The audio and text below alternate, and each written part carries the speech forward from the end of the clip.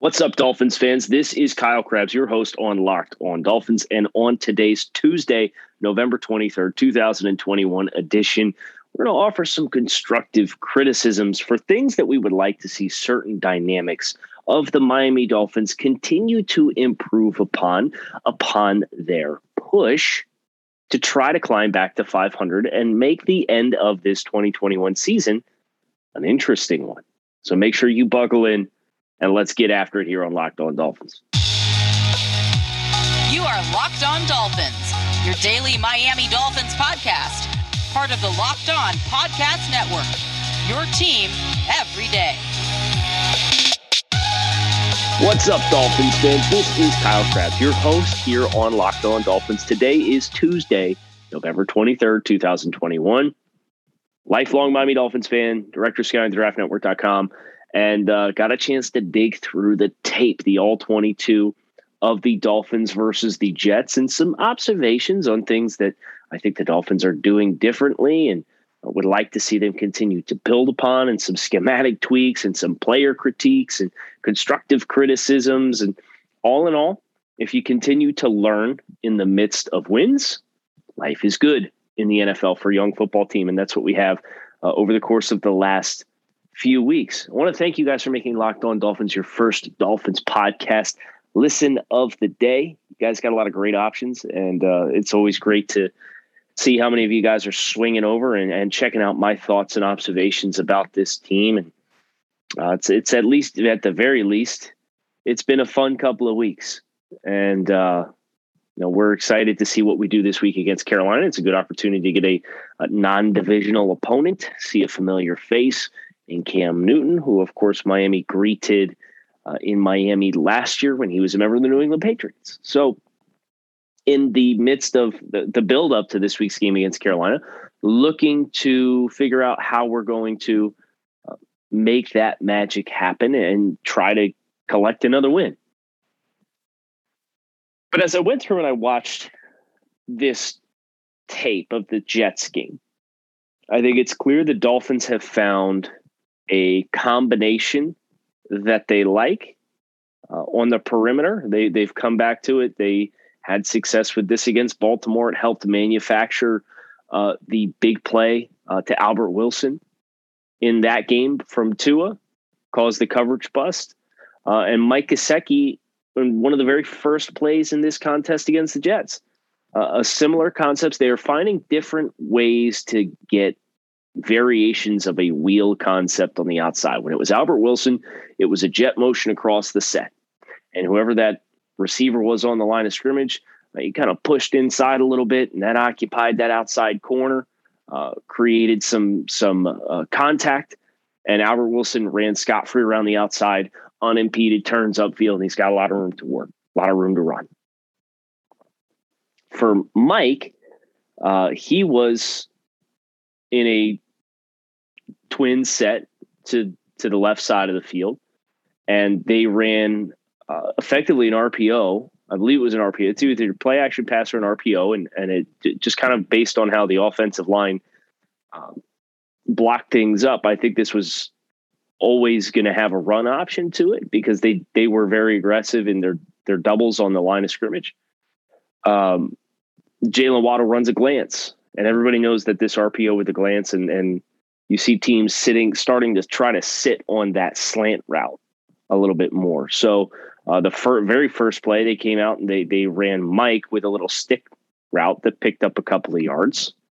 But the big gainer from Mike to catch and run up the left sideline, Jalen Waddle ran the glance, and Mike pushed to the perimeter and turned upfield. And as long as your offensive linemen don't get too far downfield in these RPOs, this is an exciting layer that Miami is looking to add more spacing issues, not just horizontally, but also vertically. But it is not an infallible approach. And that was evidenced by the OPI, the offensive pass interference on, I believe it was a big play to Albert Wilson that was negated. And they called the OPI on Durham Smythe, who was running like a slice route out of the backfield into the flat. And there was a 0% hands that the OPI was on Durham Smythe because he literally didn't touch anybody on the play. They either called it on Jalen Waddle, who ran like a little stick, but he got to the top of his stem and he did extend his hands, or Mike Gesicki on the back end, because this was another RPO play that featured. They kind of high load that corner on the outside again. But Tua, when you do look to push the ball, you have to hold the ball longer. So Tua has the ball for a little bit more of an extended period of time. These offensive linemen, you run the risk of them getting upfield.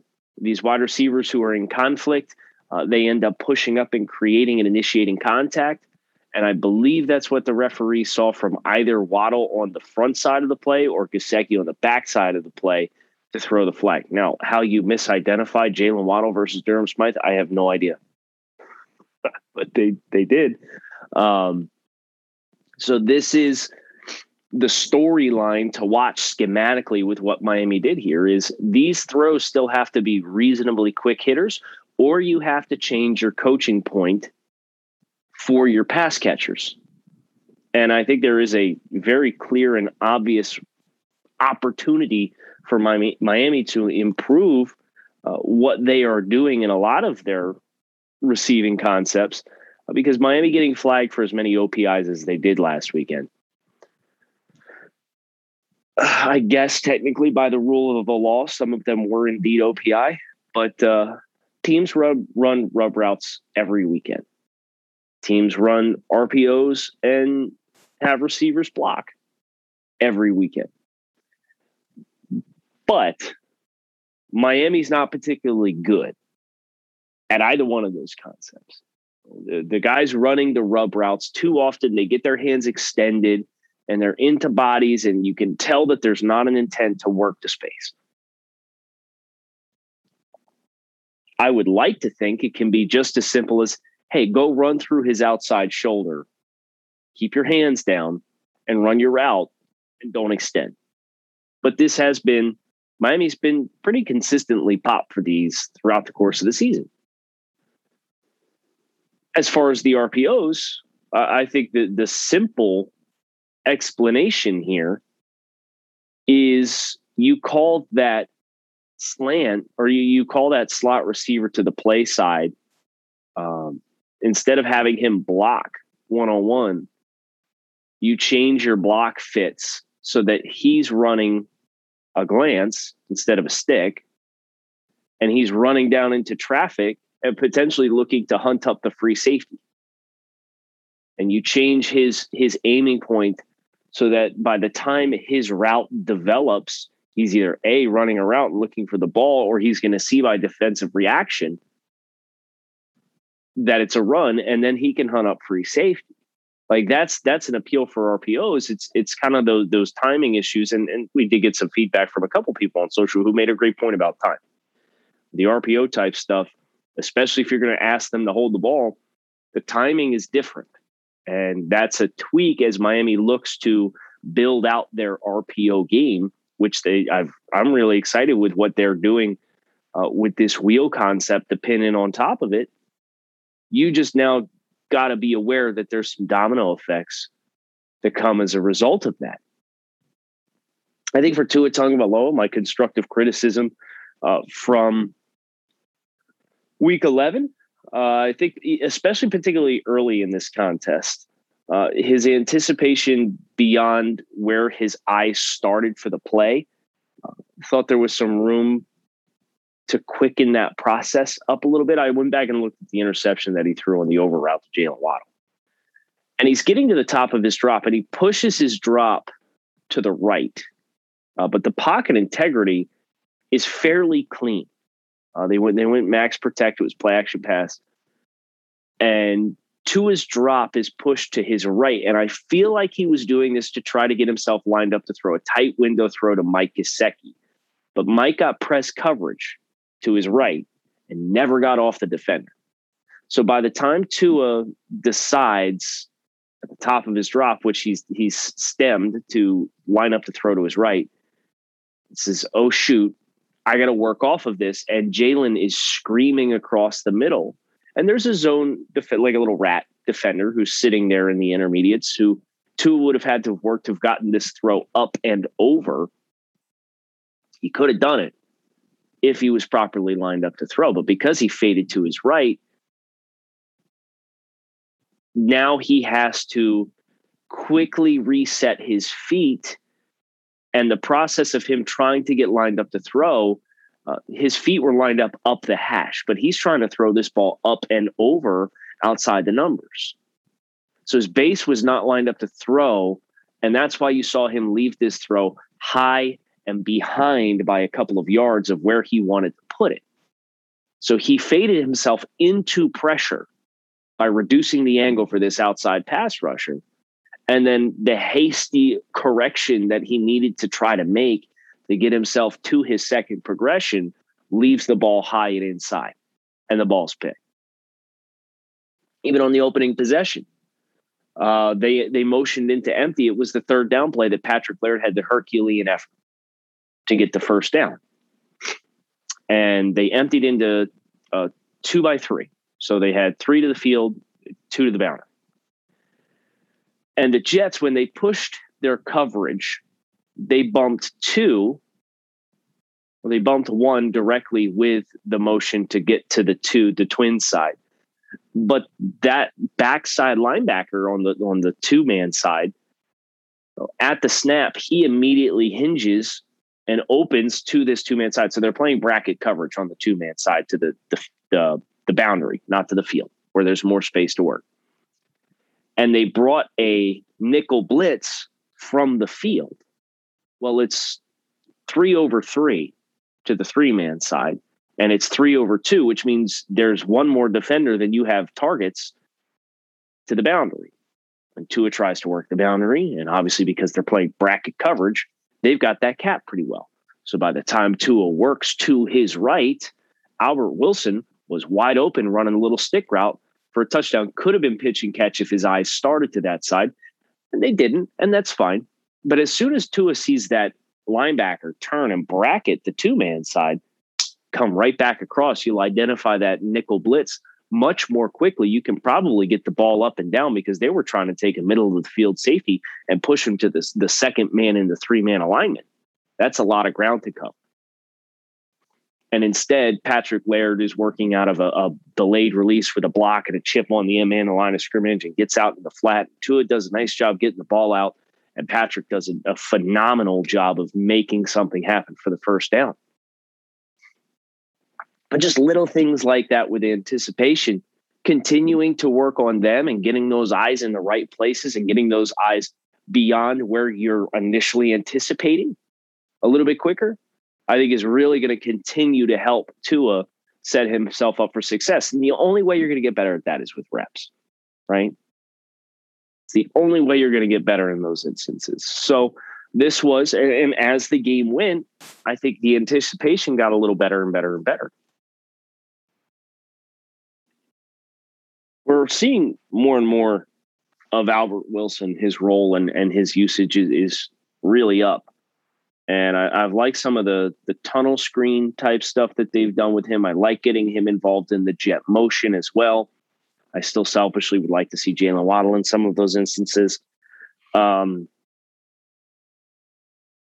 one of the plays with Albert that really stuck out to me was they tried to run a jet. It was the second possession of the game. They tried to run a jet and jet sweep effectively and get Albert the ball quickly and let him carrying his speed to the boundary at the snap of the football. And what they did, Miami, was they tried to squeeze down everybody on the line of scrimmage. And they had Mike Gesicki on the play side, release outside and go hunt the corner. But the problem was there was a linebacker in the B gap. His name's Quincy Williams. And Quincy is related to Quinnen Williams. And Quincy got drafted in the 3rd round by the Jaguars. And the reason he got drafted in the 3rd round by the Jaguars is because he runs like a 4.4 40 as a linebacker, number 56. And he was the guy who was unaccounted for in this blocking scheme that they were hoping Albert's speed at the snap was going to be able to out leverage. And the play lost a yard because Quincy Williams ran this down. And by the time Mike got his hands on the corner had squeezed, and there was just not a lot of room to work. And I like plays like this. I like conceptually trying to get your athletes in one-on-one situations. And theoretically, you would say, well, he's a linebacker. Leave him unblocked. Albert can beat him to the edge, but not when he runs a 4-4. So this kind of goes back to, I don't remember which offensive line coach it was, but I was watching a clinic one time. And the coach was talking about who you choose to block on any given play. Talking about offensive line. It might have been Alex Gibbs. Alex Gibbs spent time with the Broncos with their offensive line, the Chargers with their offensive line, the Colts, the Chiefs, back with the Broncos for another 8 years, Atlanta Falcons, Houston Texans, Seattle Seahawks, and then back with the Broncos again. He's on the coaching staff of the Broncos for 2 of their Super Bowl wins. It's kind of off that Shanahan tree, right?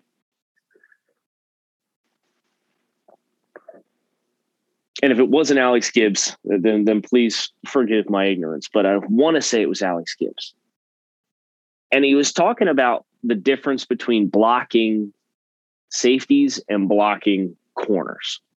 And, Quincy Williams is neither one of those. But it was a relevant observation in that he said, you don't block corners. Make your corners tackle. Those guys want to play pass coverage. So I applied this to this specific play because I'm thinking about, you got Mike as a 250-pound tight end / pass catcher. As the broadcast said, Mike didn't want to just be bucketed as a tight end. And I understand why, given his usage in his role and his contract situation. You have a 250-pound pass catcher. And he's in a reduced split because you're trying to create as much edge as possible. Instead of pushing him outside for an off corner to try to block him, wouldn't you want Mike to step down and crack on that linebacker and just get a piece and seal and have Albert Wilson in a one-on-one situation in the outside 1/3 of the field with a corner and dare him to tackle you? Don't block corners. Make those corners tackle all game long. So my constructive criticism is for your jet motion package, Miami. Make that adjustment on your blocking fit. Go pick off that front side linebacker. Go pick off that Sam linebacker and run this into a soft corner and make him go make the tackle. Because I'd be excited about what would happen if we ever broke one and popped one and you made that corner miss one time, whether it's Jalen, Albert Wilson, or anybody else. We did see Jalen Waddle on a jet opportunity. Not really a jet opportunity, but we ran Wildcat a number of times in this football game, and Jalen Waddle scored a touchdown. First career rushing touchdown for Jalen Waddle. Put him in the backfield, and we saw Jalen in the backfield quite a bit in this game, which is a storyline that it stems from his usage at Alabama, and I want to see more and more and more. Let's move Jalen around as he proves he is comfortable with the expanded role and assignments in this offense. Because obviously we don't want to overload guys where they don't know where they're going or don't know how to line up. Because that's been a problem all year long. But we do need to appreciate the fact that the decision by Miles to give the ball on the touchdown, what's the wrong decision? Miles, I guess, just didn't want it. Because there's a hole the size of the Panama Canal in that play side B gap, 2 outside defenders who have stepped upfield with outside leverage. Jalen's speed, thank goodness he's as fast as he is. He made him wrong. He got the corner. But, man, Miles could have moonwalked in there if he chose to pull that one and keep it himself. It's Thanksgiving, and we all know what that means. Football. And nothing goes better with football than turkey and betting. BetOnline has you covered for all the holiday season with props, odds, and lines. More so than ever before, BetOnline is your number one spot for all the sports action this Thanksgiving. Head over to the new updated desktop or mobile website to sign up today. Receive a 50% welcome bonus with promo code LOCKEDON. And it's not just football. BetOnline has pro and college hoops, NHL, boxing, UFC, and even your favorite Vegas casino games. Don't wait to take advantage of all the amazing offers available for the 2021 season. BetOnline is the fastest and easiest way to bet on all of your favorite sports. It is stuffed with deals this Thanksgiving. So for running back draft truthers, this continues to be a storyline that I am ready to see be put behind us. I am pro drafting Jaelan Phillips.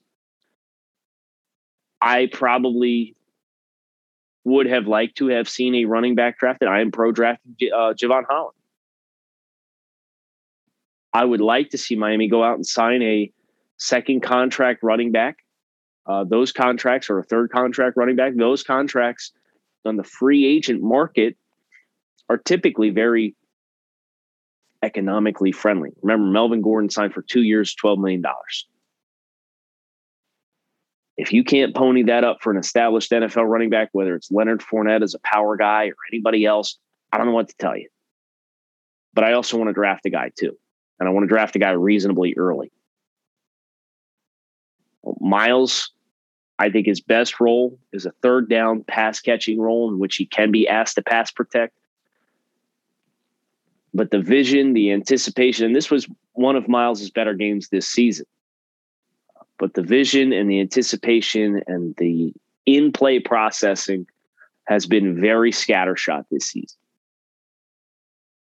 I appreciate what he brings in the passing game. I appreciate how tough he is for a player of his stature. But at some point, you're not going to replace with mental toughness what 230 pounds can bring versus 195. We want to play big boy football. Let's go out and embrace the running game. Go get a couple of backs who can do some damage and run downhill and see things pretty well. Because otherwise, we're probably. I'll say this too. I think the romanticization of Najee Harris for Dolphins fans is in some capacity probably kind of the culmination of, well, we didn't draft Jonathan Taylor. Well, we didn't draft DeAndre Swift. Well, we didn't draft J.K. Dobbins. I'm like, yeah, I'm frustrated with it too. But Najee behind an offensive line in Pittsburgh is putting up the production that he is because he's getting the volume that he is. 3.6 yards per carry this year on almost 200 carries already. He's got 3 games this season with yards per carry over 3.5. But because he's touching the ball 19 times a game on rushes and 5 times a game on receptions, I mean, he's getting 24 touches per game. But he's also averaging 4.3 yards per touch, not per carry, per touch. That kind of player would of course be more productive in the situations that Miami is getting than versus Myles Gaskin, because I don't think his vision and anticipation is where it needs to be.